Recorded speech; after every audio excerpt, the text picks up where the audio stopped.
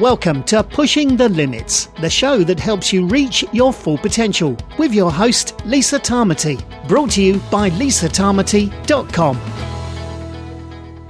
Well, hi everyone, and welcome back to Pushing the Limits. This week I have Damien Porter with me to guest, a fascinating gentleman, someone who has been in the Special Forces and counter-terrorism.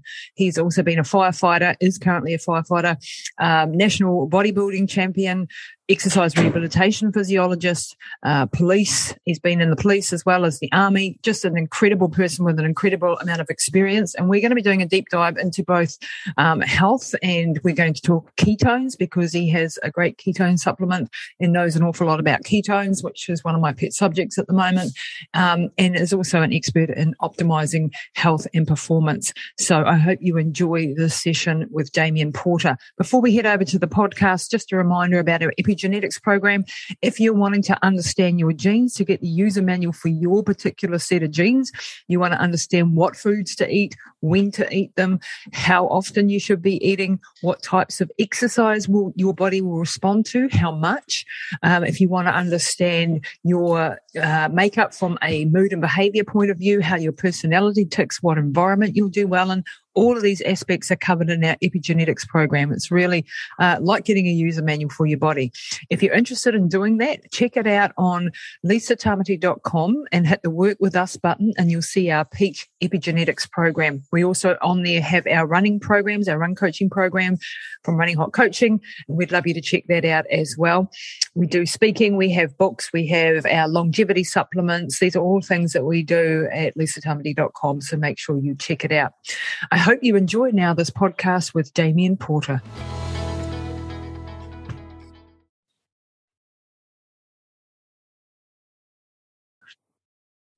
Well, hey everyone, Lisa Tamati here at Pushing the Limits. Today I have an exciting guest for you. I managed to uncover some very amazing people, and I'm really excited for today's interview. I have Damien Porter with me. Welcome to the show, Damien. Nice to have you, and I love the shirt. I work especially. Thank you for letting me come on. It's an absolute pleasure, Lisa. Oh, it's awesome. For those who can't see and just hear, he's got an All Blacks shirt on. So, yeah, go the All Blacks. We just had Conrad Smith actually on last week, so that was really exciting. By the time this comes out, it'll be a few weeks back, but make sure you go and check that out, everyone. So, Damien, I want you, if you can just give us a little bit of a background, because you've had a very interesting life. When I read your bio, it's, firefighter, police force, special forces, rehab physiology, personal trainer. Like, what the heck? Yeah. I think the only uniform I haven't got is the ambulance paramedic uniform. Yeah, seems like it. So tell us a little bit, where did you get started and how has your career unfolded? Thank you. I think it's had three journeys, and I interviewed a Delta Force guy, Sergeant Major, a few weeks ago, and he talks about what chapter of life are you in, what chapter of the book you're in, and we think we're at the end almost, but it's interesting thinking about that question. I think there's sort of three chapters there, mainly in my adult air quotes life. I was bodybuilding was my career, as it were. Even in the amateur days, I was 17 years old. Won my first title. 19 years old, won my first international title. Wow. And that's where I thought I was going. It was looking fancy and muscly on stage, which is funny. I'll tell you the story where that progressed to. 19 years old, Pan Pacific champion in my age class. Then we started personal training back in the day at Les Mills, personal training in the world. So that's where I thought that was going, and it was really a bit insular, but a little bit. It's a very selfish sport, but the personal training was nice. Really, you're really helping people and educating yourself. I moved into exercise rehab there, which was much more helpful. I think that's probably going to be the theme, is helping others. Yep.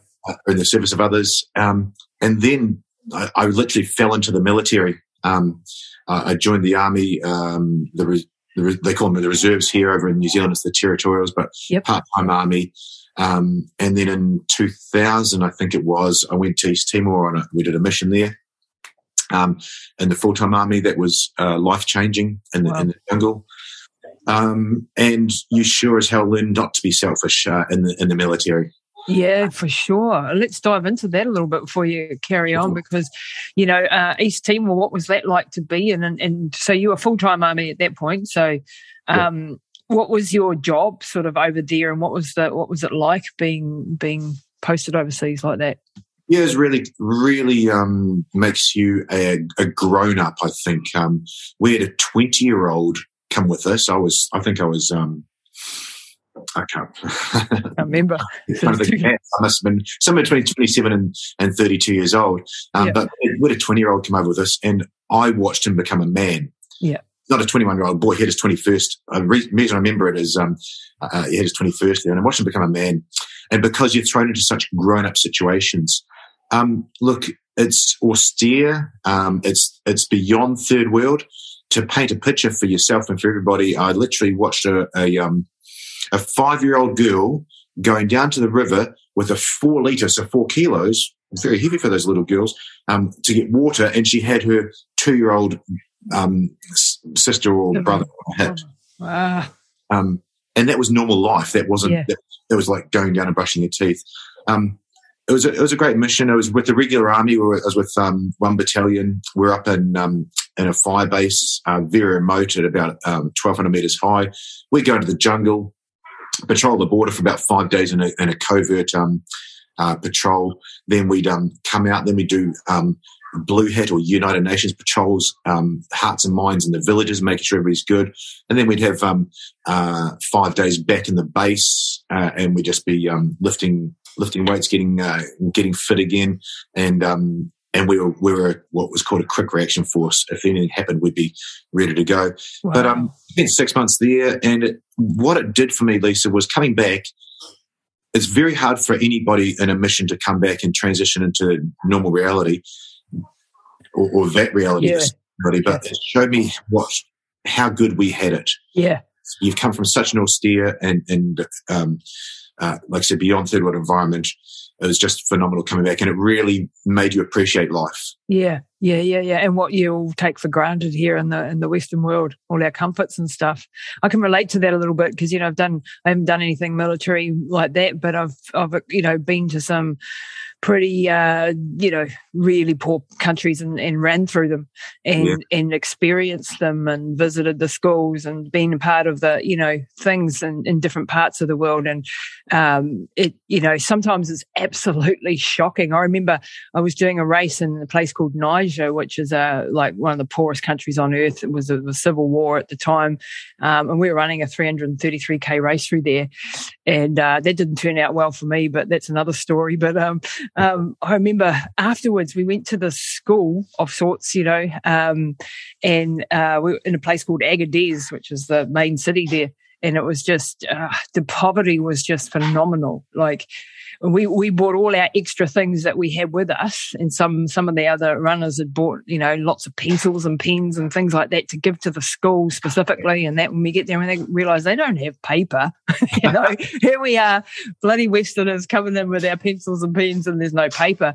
And I remember we came in with all our lollies and stuff like that and our, the leftover stuff, and we gave them to the teachers and for the children, but the teachers beat the children to keep them away and they took them. It was, and we were just sitting there like, holy heck, we trying to do something good here, and obviously we're just not way out of our depth. And I remember this lady trying to give me her baby to take, adopt, just take our baby, you take it, give it a better life, and it was just heartbreaking shit. It was just really heartbreaking. So, and I can imagine, what you must have been through there and the horrors that you get to see. How did you cope with it in that aspect, You take what good you can. You compartmentalize it like we do in fire brigade, like we do in police. We compartmentalize it. It's not like the special forces, which I'll move on to, but we're fairly good at compartmentalizing it, I guess. I remember a woman turned up at our gates. Remember, we're at a fire base. There's only 30 of us guys. It's kind of like Vietnam sort of time, burning the excrement and stuff. this woman turned up the gate and her jaw was all broken and bleeding, and her hubby had given her a beating. Yep. And that was normal. And we're looking at this horrible injury, and I remember seeing it. But you compartmentalise it, I think, and leave it there at the time. Now, especially the Fire Brigade and being ex-Special Forces, definitely know how to deal with it in different ways. But compartmentalising it was one, and maybe talking it through with your mates, which something people can take away. And knowing that, you've gone in there to try and do some good, I guess. But it's shocking, eh? Like, coming from a firefighter family, I've seen my brother and my dad and my husband, having to deal with trauma on a daily, on the daily, like you guys do. How I hear he comes home and he talks to me, and he does share, which is really good. And I'm like, how the hell are you dealing with that? Like how are you coping and putting that into a box when you come home to see your family? Like how do you switch off? And that compounds too over the years. I think like he's struggling more with it now than he did when he was younger. I think as it starts to add up all that traumatic, exposure to traumatic events. Absolutely. Yeah. Look, I guess because we're almost transitioning to that here. It's tough. I love to teach. I love to teach from my experiences and from my study. But how I think you deal with it is talking straight away. So with the Fire Brigade or with Special Forces, we're small teams. They're teams of 4 guys, 2 guys, 4 guys, 6 guys. First up, talk it through with your mate, in some way. And then talk it through as a team of 4, and then talk it through with your partner maybe, and then talk about it the next day. And just by talking that through, it opens it up and makes it real, makes it less up in your head, bottled up. It's absolutely up in the head. And then the other side of it is biological, because that's psychological and mental.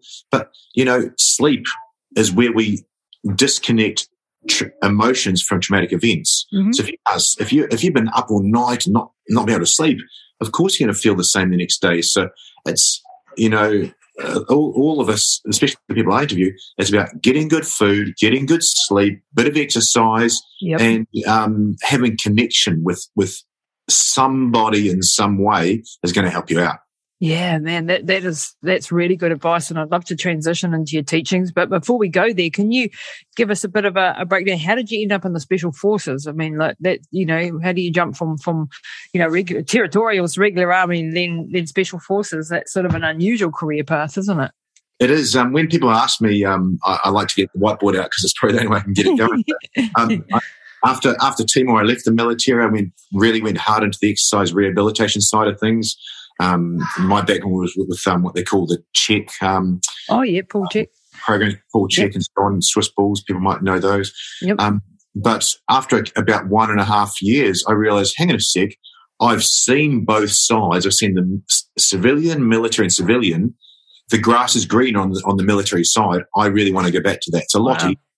You're surrounded by like-minded people. So I went back in the military, I think, 2003. And then it came up entry into the counter-terrorist team for New Zealand SAS Group at the time. We started up a new squadron there. And 2005, I went in that inaugural selection, and a bunch of us made it through. And we started the counter-terrorist team there as a standalone squadron. And that's what I did for 3 days. Yep. And sorry, not 3 days, for 3 years. 3 years, yep. I loved it. Those people are selected to be a certain mindset. You got the physical capabilities, of course, it's a given, but a certain mindset. And I was just thinking about it, I think this morning, a lot of people when they're at work, there's one person they don't like.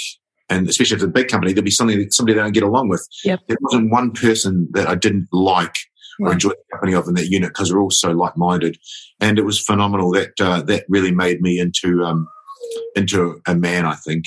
Yeah, I can imagine. And like you've got the terribly difficult selection courses for starters. What were they like? Like your typical sort of, what do you call it? Your boot camp type situations. What was that like? It's not really like that. So selection for special forces is a bit different. They don't stand there and yell at you and make you do all these things. You got to do all the things. You got to do it by yourself. Now our selection was a bit different than the what they call the green roll SAS guys. Ours was task dependent, and it was made especially for counter-terrorist. And that's a fancy term. Just think hostage rescue. Right. Okay. And if there's hostages in the building you're in, who's going to come in and save you? If the hostages in the jumbo jet you're in, how are they going to come and save you? Our tasks revolve around that, and all I can say is pain. Mental and physical pain, and pain beyond anything you've ever thought. Now, I've done a little bit of endurance racing. Unlike you, I haven't done it over that time, but you and I will have the same pain mindset. It's just one foot in front of the other. If you had to think about 330 Ks, you wouldn't start that race. No, you think about the first day or the first checkpoint, and can you keep going? Okay, I'm having a really bad hour here. Can I just do one foot in front of the other? Or I'm feeling really good here now. I might help my mates along. Yeah.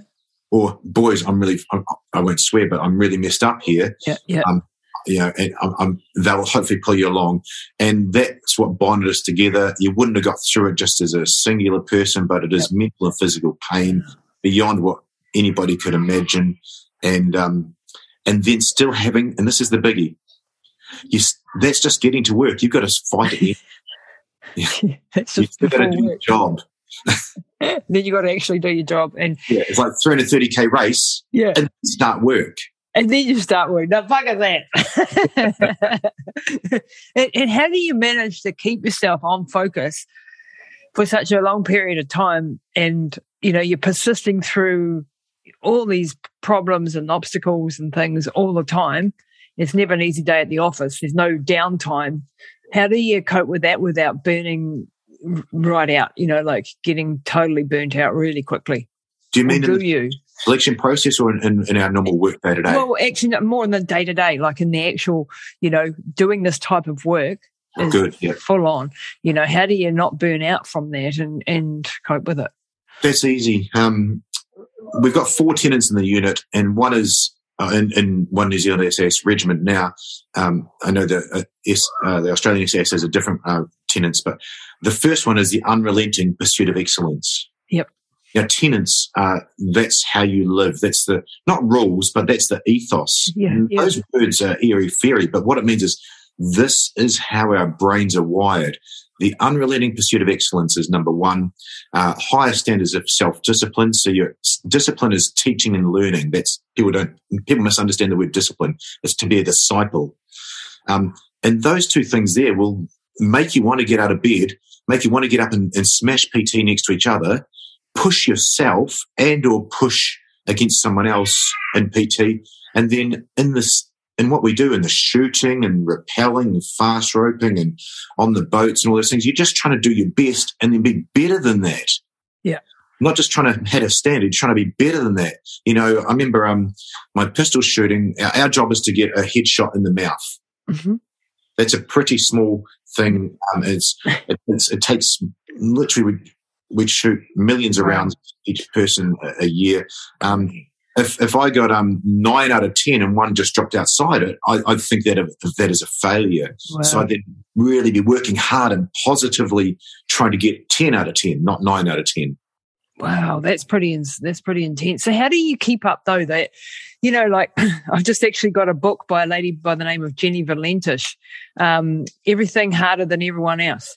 And it's actually, I haven't even started reading it, but Jenny's coming on my show, and it's an interesting dive into people who do extreme stuff and why and how and what the psychology and, what sort of problems we might have in the background. Yeah. I know I definitely had some issues when I was doing my crazy stuff. I still got some issues, but I'm not doing it quite so mad anymore.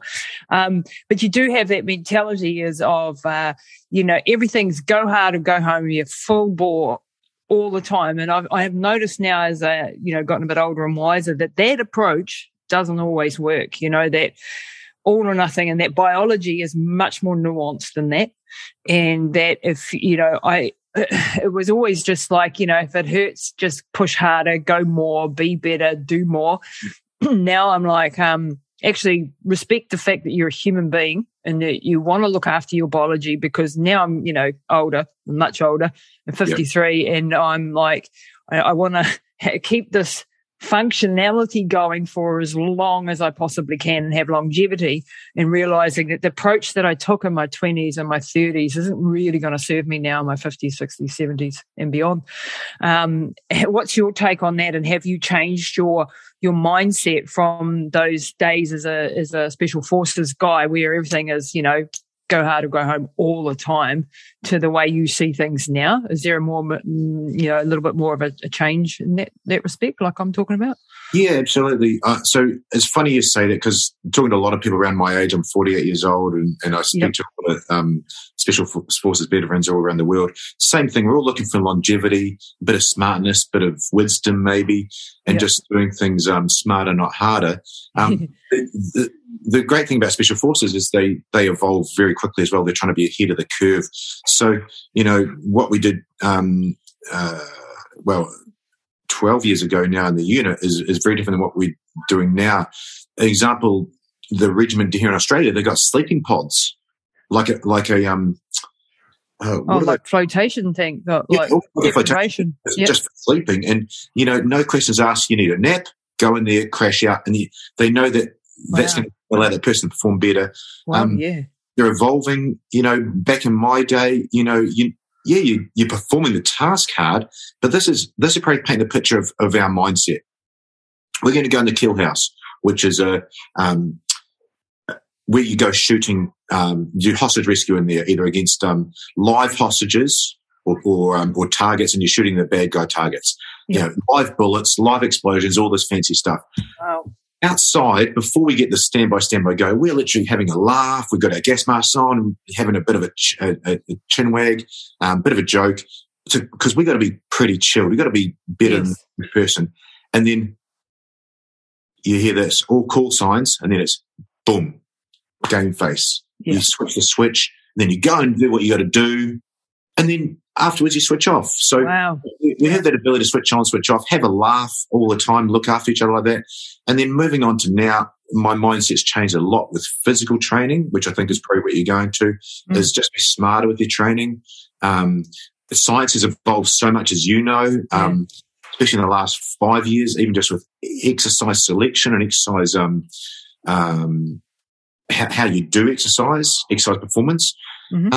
I think just keeping up with the times and listen to, all the people that I listen to for exercise are young. These guys are 30 years old, 35 years old. And if I was not humble, which humility is the third tenet, I would think, I should know more than them. Don't listen to the young guy. But, they're skilled. Yep. Absolutely. I guess I can probably answer another analogy or example. When I interviewed the All Blacks strength and conditioning coach, Professor Nick Gill, he said the guys are coming in now, 19, 20, 21 years old. They're talking about, how can I lengthen my career to make more money and have a longer All Blacks career? And then how do I get out of it, not broken? How they're thinking now. Wow, that's amazing. Because I talked to, as I said, I talked to Conrad Smith just, not long ago. And he's, of course, a legendary All Black with a long career, and he's now helping rugby players transition out and looking after their welfare once their playing days are over. And, he's seeing a lot of problems still in that space, because and what he was concerned about too is that we're coming in earlier and earlier and grabbing these kids and putting them into these fast track, you're going to be an All Black one day. And all it takes is one injury and those guys are gone. And then I said to him, because my brother was a professional rugby player, and we used to have arguments because I was always, like with my sport, I had to fight for every dollar to get to the races to, I remember, qualifying for the New Zealand team in 24-hour racing, and it took me 8 years to get there. I had to run 24 hours around a track every time, and I finally cracked the 100. I got 194 Ks in 24 hours, and I was able to represent New Zealand. We didn't even get a singlet, there was nothing. So I learned in that process how to market, how to speak, how to get sponsors, how to bring people on board with my vision, lots of skill sets that when I talk to my brother, and he's like, now he's different, but back then it was like, why are you always in the public eye? Why are you caught the media? We used to hide from the media. You love the limelight. And I'm like, I don't love the limelight. I need to do this in order to get to my sport. You get everything shoved up your backside, basically. You have no need to fight for anything, so you don't understand this. And, now he understands and gets it now that he's, long out of it and sore. But that's what Comrade said too. You're in this bubble and you expect everything to be given to you. And you have a pretty big head often, and then all of a sudden that you have an injury, you're out, and then you've got no infrastructure, no resilience, nothing there, nothing left. And that's a dangerous thing, I think, for, you've got to, we can't just make them out to be gods and give them everything. We've got to make them fight for some stuff and understand that could be taken away. So it's good to see that they're already starting to think about their post-career times, because your careers are short, hey. This is the kids coming into all the players themselves, which is great. But that's a person playing a kid's game, Lisa. Sport is a kid's game. Yep. They're playing a game of kicking a ball around. Imagine being a special forces guy who you said you use the word gods. These guys are the top of their country and mostly of the world. Yep. Imagine them being at that level and everything's handed to them as well, like you said, and then they decide to leave and boom. Don't got no structure. Yeah, driven people, they can achieve anything, and then they're asking themselves to do it by themselves. Yes, and they haven't got that. That's where they fall over. Yeah. Yeah, and also you've been in this, like you said, when you came back from East Timor, and I've experienced this on a much smaller scale, coming back from extreme events, where you come back and you're like a fish out of water. You don't know who the hell you are when you come back to normal civilian life and everything's going on as per normal, and you sort of, that sort of a film where you're standing still and everything's rushing around you and you just don't get it anymore. Yeah. For a good period of time until you adjust back in. You do adapt and adjust, and I know that process now because you've done it over and over. But that sent me into depressions often when I would come back from doing something extreme, often in a third world environment. You come back home, nobody gets it. Nobody knows what you've been through. You tell the story and you just see this glaze over look in their eyes where they just don't understand you. And they don't know what it is to run maybe 10Ks, let alone to run, across a desert for hundreds of kilometers. They don't understand what you've just been through. And you're just like, and it hurts, because you're like, you want to share these new knowledge and stuff, and you've got nobody to share it with.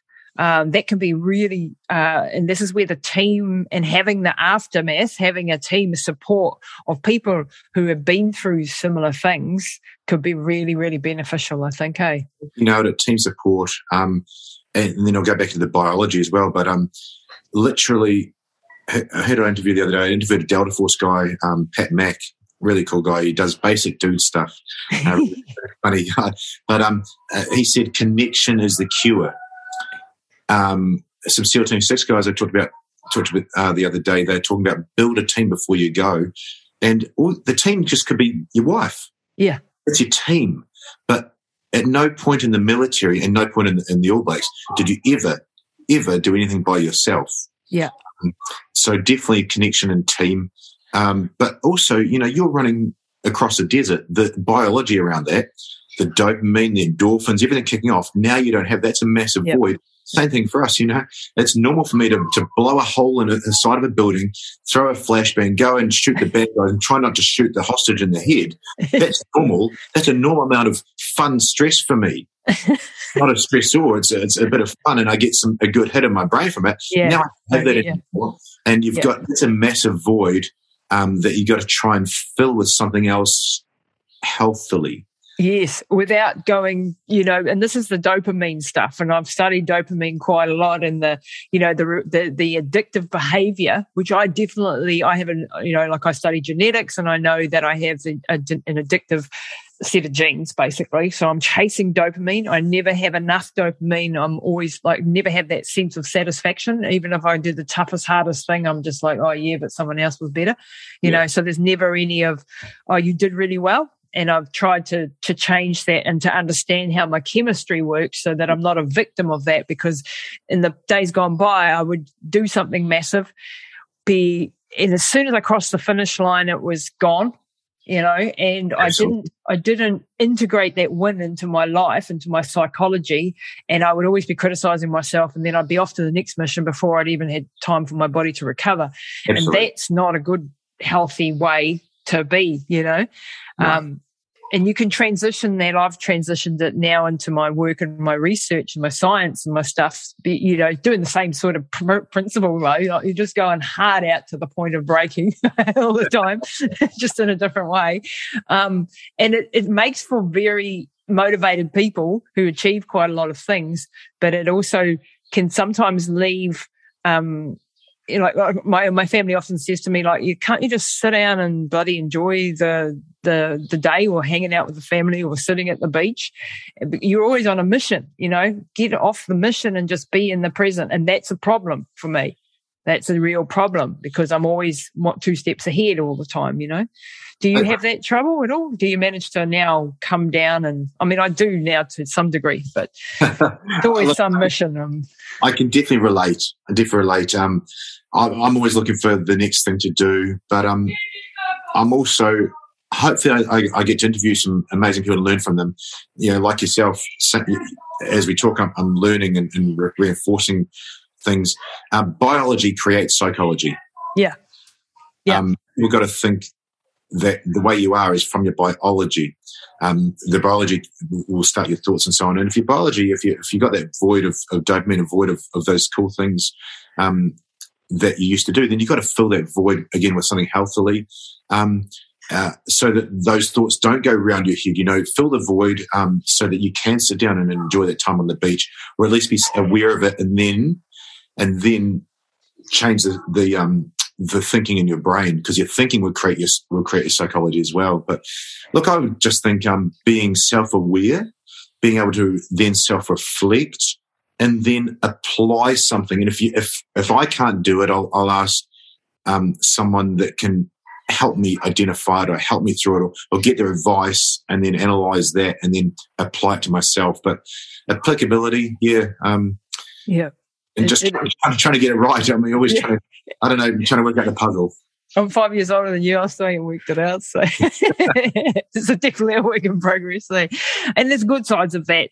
That's how you achieve some crazy stuff, and you push yourself to the limits, and you manage to do a lot of things. And we need to in our society. And that's the way, you sort of keep your head above water to a large degree. Just interrupting the program briefly to let you know that we have a new patron program for the podcast. Now, if you enjoy Pushing the Limits, if you get great value out of it, we would love you to come and join our patron membership program. We've been doing this now for 5.5 years, and we need your help to keep it on air. It's been a public service, free for everybody, and we want to keep it that way. But to do that, we need like-minded souls who are on this mission with us to help us out. So if you're interested in becoming a patron for Pushing the Limits podcast, then check out everything on patron.lisatamati.com. That's patron.lisatamati.com. We have 2 patron levels to choose from. You can do it for as little as $7 a month, New Zealand, or $15 a month if you really want to support us. So we are grateful if you do. There are so many membership benefits you're going to get if you join us. Everything from workbooks for all the podcasts, the strength guide for runners, the power to vote on future episodes, webinars that we're going to be holding, all of my documentaries, and much, much more. So check out all the details, patron.lisatamati.com, and thanks very much for joining us. But so in your day-to-day now, so you've been in the Special Forces. Are you still in the Special Forces and the Fire Brigade at the moment, or how's that sort of work? Yeah, good question. I left the unit. I left New Zealand in 2009, came to Perth, Western Australia. We all came here to make money. About 4 of us came. A couple of guys from the regiment here. I came over just for the mining boom, and I fell into policing. Did a couple of years in police, and then I heard about the Fire Brigade, and I joined the Fire Brigade and been in the Fire Brigade for 10 years. I do 2 things now. I do the Fire Brigade, 2 days, 2 nights, and in my 4 days off. I coach clients in sleep, stress, and human nutrition, and I run an online store with real ketones as well. So, which we're on. We got exactly. The ketones, and look on that one. 2015. So I'm literally 6 years out of Special Forces. Every single day I woke up, I wanted to go home to New Zealand. I wanted to ram my fist down somebody else's throat here in Australia that was Australian. Sorry, Australia. That didn't get it. And I didn't realize that I was depressed and anxious because it has become the norm. And when I started taking ketones in 2015, after about 2 or 3 months, I didn't have the achy pain that I had in my old body trying to keep up. Wow. And I didn't have the depressiveness. There was one day, it was the first day I realized, I don't really want to go home today. And then it was a bit longer. And, it's 2021 now, and the anti-anxiety and antidepressive effects of those are huge for me. Wow. Okay, because that's something I hadn't thought about, actually, to be honest, because I've been so focused on a cancer journey with ketones and stuff. But, so is it because it's the blood sugar regulation, do you think, or is it something lower? What's going on there by taking exogenous ketones? So we're talking ketones now. We're flipped topics here, guys. Ketones are a fuel source. So if we give people a bit of a definition, a fuel source that the body can take that is like beta hydroxybutyrate and acetate and what's the other one? Acetate and the smelly one, acetone. Acetone, yeah. And basically, when you get into a keto diet, then that's what you're aiming for, to get into ketosis and to have this fuel source for your brain. And it does a whole lot of great things in regards to cancer and also sports performance and so on. But you reckon it's also very beneficial for your brain, as in depression and stabilizing of moods and things like that. Yeah, you nailed it, stabilizing moods. So, ketones were invented in 2013 for Navy SEALs for one reason. I needed to stop a seizure while they dove. But in 2015, the research came out for a drop in anxiety, but the research came out for real ketones 2019, a 40% drop in anxiety in humans. Wow. Now, you asked about the mechanism. It's simple as this. Painting the picture for your listeners as well. There's a chemical in your brain called glutamate. Yes. It's excitatory. Glutamate. Think of your kids on red cordial, glutamate, or Chinese food. MSG. Now, when your brain sees ketones, if it's from exogenous ketones like I take, or doing the keto diet, or starving, what they call fasting, when your brain sees ketones, it changes glutamate into GABA. GABA is the calming chemical in your brain. So not only does it just give you more GABA, it changes the thing that's making you excited as hell and anxious as hell, because excited isn't very clever, calms you, and 40% drop, or 39.9%. It's a neuroinhibitory thing. And so this GABA glutamate thing is just fascinating, eh? Like, I'm studying something called ferroptosis for cancer, which is one of the ways to kill cancer cells. And that kicks the glutamate out of the cell, brings in the cystine, and does a whole lot of other things, and basically causes lipid peroxide of the membranes and then kills the cancer cells. So I'm trying to see if I can work out a protocol for Mum for this. But the interesting is, it kicks out the glutamate into the area, so that can damage your brain when you do this process, right? So taking things like, MSGs and things like your Marmites and stuff, this is why it's not a good idea, because they are excitatory. So they're going to make your neurons fire like hell all the time, and you'll be overexcitable as well, and you'll end up with these anxiety and so on. I've butchered the science, and neither of you and I are scientists, but I did have Professor Dr. Dom D'Agostino on this week on the podcast. Oh, great. He was on a couple of days ago, legend of a bloke. Have you met Dom? I met Dom in 2016, and we were in Dallas. Oh, wow, you're lucky, man. He's an awesome dude, isn't he? He's very humble, isn't he? Oh, he's amazing. Yeah. So he was the one that discovered, like, with the seizures and the toxicity, working with the Special Forces divers to try to stop the oxygen toxicity that happens when these divers are on oxygen under the water. But then stumbled across that his ketones actually can inhibit these seizures for them and also other seizures, epileptic seizures and other types of seizures. Exactly. And the ketones then can also do so much in the cancer space. So you now have Real Ketones is the name of the product that you have. And that's a D-beta hydroxybutyrate. Is that right? Has it got any L in it? So Real Ketones has two products. Real Ketones was the original ketone that Dom studied. Mm-hmm. So it's been around for the longest time, and there's 700 copies of it out there. Oh, wow. That's amazing. Now, they've got two products. One's a straight DBHB. That's a human identical ketone. Think BHB, just change the word BHB and for the listeners' brains to ketone. It's a human identical ketone. Yep. That's one. And that's got some beautiful human studies behind it. But the one that's got the best effect on anxiety, the best effect on fat loss and weight loss, and then I'll go into the human brain performance, is the LDBHB mix. Right. So human identical and non-human identical. And with the non-human identical, they actually converts it to human identical. And then it's mixed with MCT oil powder, a dairy-free one. Now, that gets the longest ketones and the highest amount of ketones. That's the one the human studies were done on, and that's key, not animal. Publishing in PubMed, I just got the email yesterday. The poster was just accepted, and it's publishing in PubMed over the next 1 or 2 months. Human studies on 39.9% drop in anxiety, 159% more fat loss in humans. Wow. The DBHB you're speaking of, that gets a 10% greater brain processing speed in humans. Well, I've noticed Mum's brain pick up. We're on the D. Are we on the DBHB? Is that right? I think both. The ones I bought from Trudy, our friend Trudy in biohacker.co.nz. I got her ones. I'm still waiting for the ones from you guys. Yep. That's still on the post, which is taking forever. I think it's a DBHB, that one, eh? Yeah, so the lemon and the grape and the orange are a LD and MCT oil mix, and the chocolate and the peach are a DBHB mix. Okay, I think we've got pina colada, might have been some older. Yep, so that's a LD. They just changed the flavor. They just discontinued the flavor. I like it, but the massive amount in brain performance.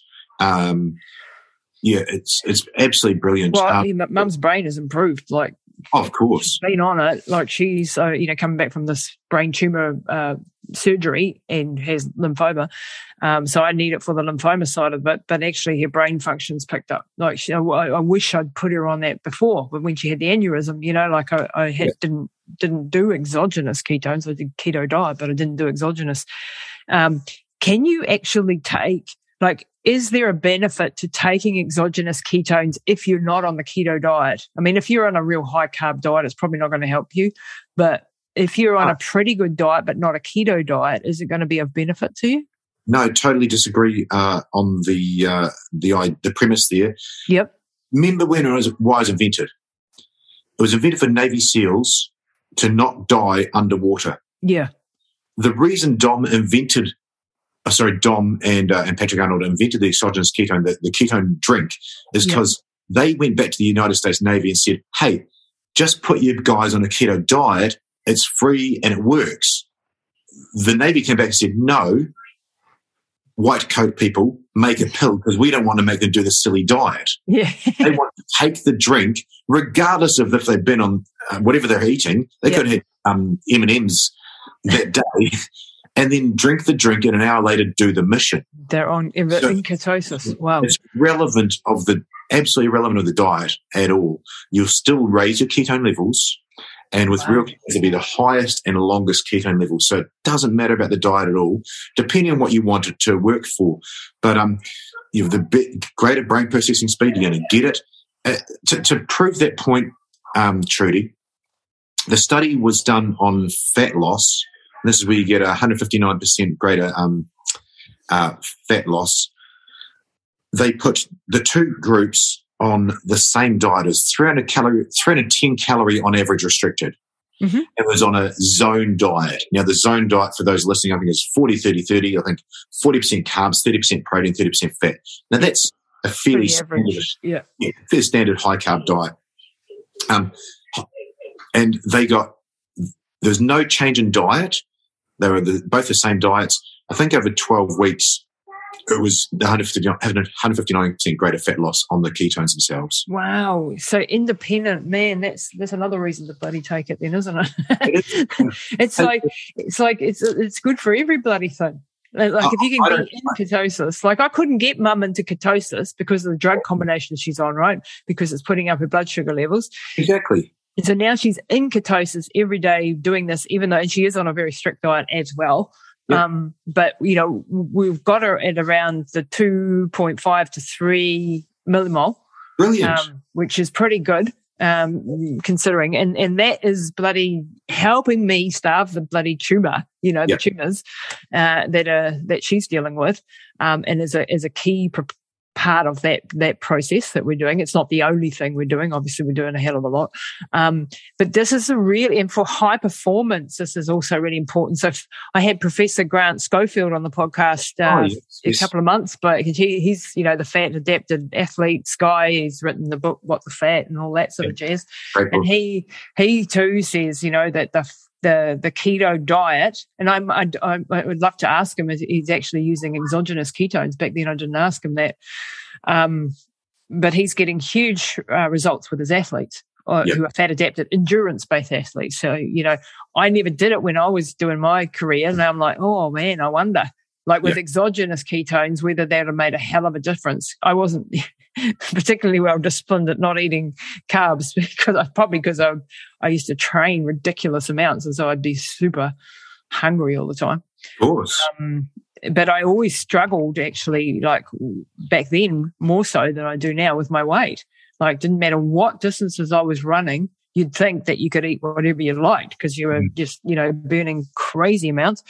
But I was fatter then than I am now by a long shot. It makes no sense, but look at a marathon runner at the Olympics, a marathon runner female, and then look at the 100-meter sprinter. Yeah, I mean, part of it's genetic. Like you got a genetic component of, these ones are more androgenized. Usually the sprinters, so they've got more muscle mass, they've got leaner bodies, they've got, often problems with their periods and all that sort of jazz. So there's a genetic component to the body, the way the body looks. But the long distance running, if you're doing it when you have certain genetic, this probably be interesting for you. Like I have, there's this gene called the 9p21, and I have a 6G variant, which means it's the worst variant. It means I'm really prone to inflammation. So the endothelial linings of all my vessels and my gut and my blood vessels especially are very prone to inflammation. So any toxin, anything coming in, my body's going to go inflamed.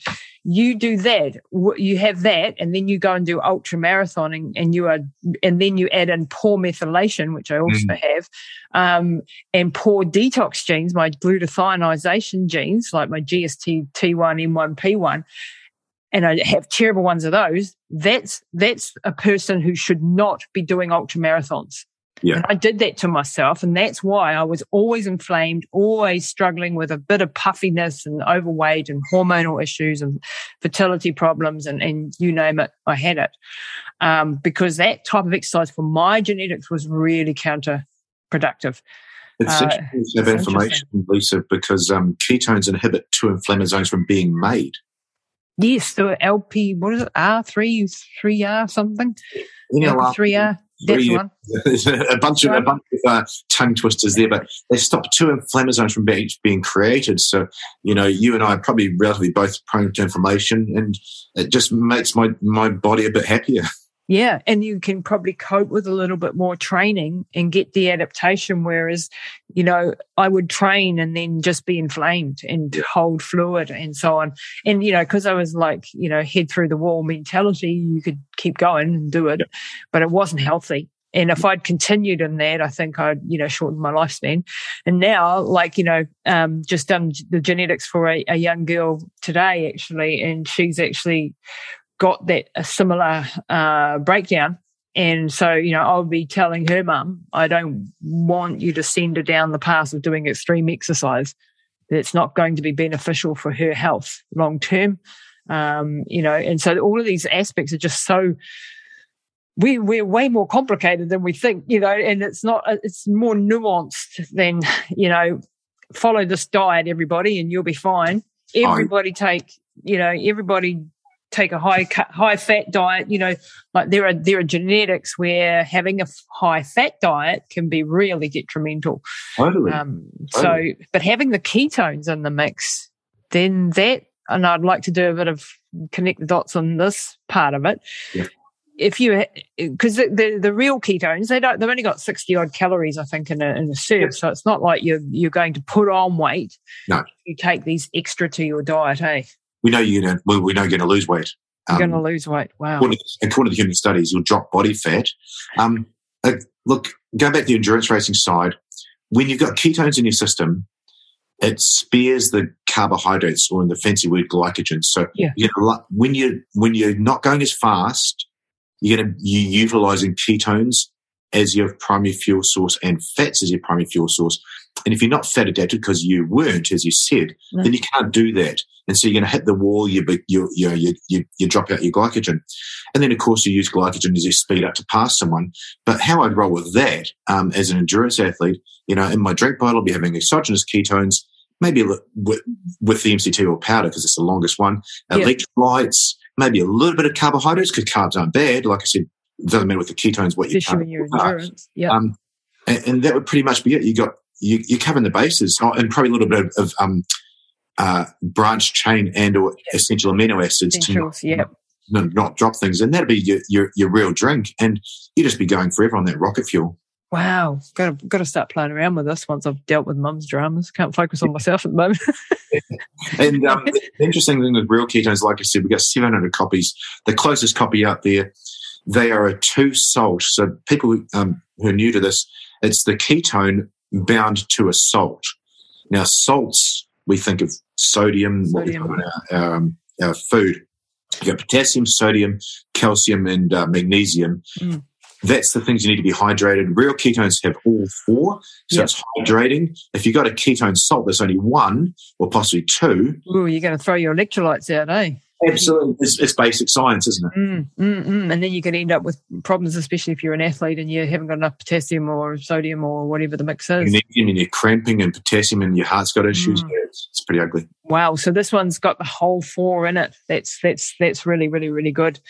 So this is part of what you do now. So you do one-on-one coaching or is it online? I do my coaching online, Lisa. I love helping people a lot. So I coach clients on sleep, stress, and human nutrition.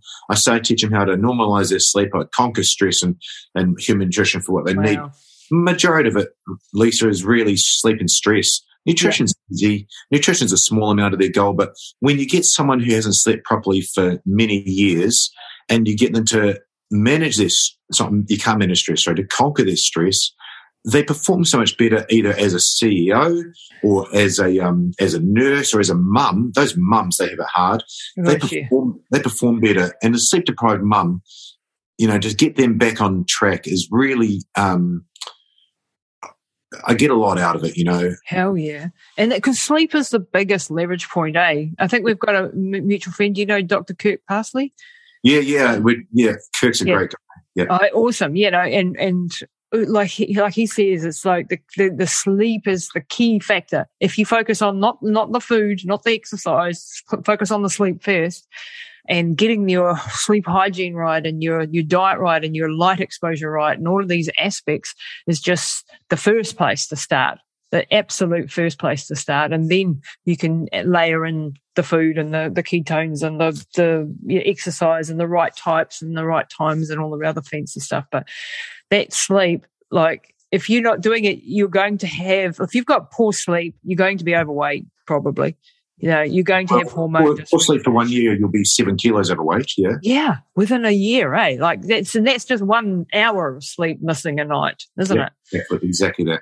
How do you, like, as a firefighter, like you're doing night shifts and stuff like that? How do you manage your training if you've had a hard night shift? Do you do anything special to try to catch up on that sort of stuff? I do. I'll answer that. I'll just go back a little bit, just to re-emphasize how important sleep is for those parents that are listening. Your 3-year-old, would you let them get by on 6 hours sleep? If you possibly think on that, you'd think that's insane. Don't do it to yourself, because we are the same as the 3-year-old, 6-year-old. But so a special thing for me, if I've had a hard night shift, I would do a Tabata in the morning. It depends if I've got to stay up all night or not. So say I've finished my last night shift and I've got to go be a human, be a parent. I've got to get myself together. I'd probably do, if I had to stay awake, I'd do a Tabata session. So it's 20 seconds on, 10 seconds off, 4 minutes of exercise. I'm not going to hurt myself. I do the cycle. That's going to regain some of my insulin sensitivity. So high intensity. Wow. I'd do that. I get the light exposure. I'd use caffeine in the morning, and then I'd use theanine and ketones through the day to calm me down. I'd sleep depression. And you get your cortisol up with that Tabata as well, eh? Exactly. I need that cortisol up in the morning. I'd use, I have my carbs low because on the lack of sleep under 5 hours, you're insulin resistant. That's why I do Tabata. That's what I do to stay awake. If I had to be awake and perform in the day, because mums and dads have to be able to do the job. Yep. If I didn't, if it was between night shifts, straight away, as soon as I finish that night shift, orange glasses on, because it's now nighttime in the daytime. Orange glasses on, and a big carb feed and food to get me to go to sleep, because I'm full. Wow. Eye mask on, into bed, cold, because it's in the day, so you got to be in a cold environment to sleep. So I'd have hardly any blankets on, feet out, hands out. Yeah, exactly. And then I would get up at about, because I start night shift at 6. Most people that do night shifts do. I get up about 3:30, have breakfast, and I train. I would do some kind of get out. I probably start to walk around the block, and then go for a jog or do a circuit. But train, get yourself ready, have dinner, and then go to work. Wow, that's the gold recipe there that you've worked out there, depending on which way you're trying to get your body to flip or not. But night shifts wreak havoc with your body, like for those, understanding that and having a bit of compassion with yourself and knowing that you need to. And this is the thing, you can't even catch up on the weekend or on the days off, because it doesn't work like that. But you can catch up to a certain degree. You're not going to get the level and the quality that you would if it was the right time of the day. But you can do some things. Actually, a couple of things I'd add. I missed them. Is I'd definitely take the sleep remedy that Kirk makes, because I'm probably not going to get as a long a sleep as you said, but I want what I do get to be really, really good. So I take the sleep remedy, and that's got things like magnesium, theanine, tryptophan, GABA, all those things you need to sleep. I do that. And yeah, absolutely, you can't. You just got to throw that night away. Bad luck. Yeah. And then going forward, get a great night's sleep again the next night. Just get it right, and you can't really pay back that sleep too much, but get good quality in the nights going forward. Don't let it compound. If you let it compound, like a common human would, is get the stress up. And I want to stay up and have my time. I want to watch maths or whatever the hell it is you want to watch, and you're doing yourself a disservice. You're doing your health a disservice, your brain. So definitely sleep is where it starts. It's absolutely key. It's super key for neurodegeneration and for cardiovascular health, diabetes risk, all of these cancer risk. Everything goes up when you're not getting enough sleep. I actually use a Whoop. Oh yes, I know the ones. Whoops are good, or Oura Ring. But I use the Whoop, and that tracks my slow wave sleep and my lighter sleep and my REM sleep, so that I know if I'm getting it or getting some quality in there or not, even if I'm not getting the time in there. Hey, Kirk, Damien, I was called Kirk Parsley. No, Damien. And you called me Trudy before, I think. I'm so sorry. So I called you Kirk and you called me Trudy. Obviously, we're tired. where can people find you, and like where can people get the Real Ketones, and if they want to reach out to you for some coaching or anything like that, where do they find you? Yeah, thank you so much. Look, my website is eatwellmovewell.net. All in one word, eatwellmovewell.net. Same on Insta. Reach out to me on those anytime you want if you've got questions. And the Real Ketones, it's realketonesaustralia.com. Just punch in Real Ketones, it'll come up probably in Google. But I love what those things do. It's such a simple way to help someone. If you want the coaching for the sleep and stress side, absolutely happy to help. I don't coach many people. My partner sometimes asks me, do you have those clients that sort of push back on you? They're hard to deal with. I don't, because I'm a pretty different individual. They've self-selected to come to me. Yes. By the time they come to me, they're ready to learn what I teach. And I teach from facts, not from my opinion. But I love helping people. And if I can help one person get their sleep and anxiety and stress right, then I think I've done my job. Oh, you're gold. You're absolute gold. Damien Porter, thanks so much for taking your time today. I've really enjoyed this interview with you, and I think we'll stay connected, eh? I think we definitely, and I'm going to have to pinch some of your guests maybe for my show. Yeah. You got Dom on before I did. I'm impressed. I know, I was pretty lucky. I had Commander Dr. Joe Dettori on last week as well, and he's an amazing dude as well. Also, one of those crazy diver guys, military, but he's also got an aeronautical. What's he? I can't even. Biomedical engineering PhD and something else, and he's worked with Dom as well. Another very cool dude. So you have to listen to that episode as well. Isn't it amazing to listen to these people and hear their wisdom? Is just phenomenal. We're so lucky, aren't we? And they're also humble. Like, all these incredible people. None of them are arrogant, hey? They're just incredible dudes that you just like, oh my God, what have you done in your life? And they're just so normal, So I'm really grateful to meet all these amazing people. So we'll have to do some swapping of connections, I think. Yeah, for sure. Thank you very much for having me. It's been great to have a chat. That's it this week for Pushing the Limits. Be sure to rate, review and share with your friends. And head over and visit Lisa and her team at lisatamati.com.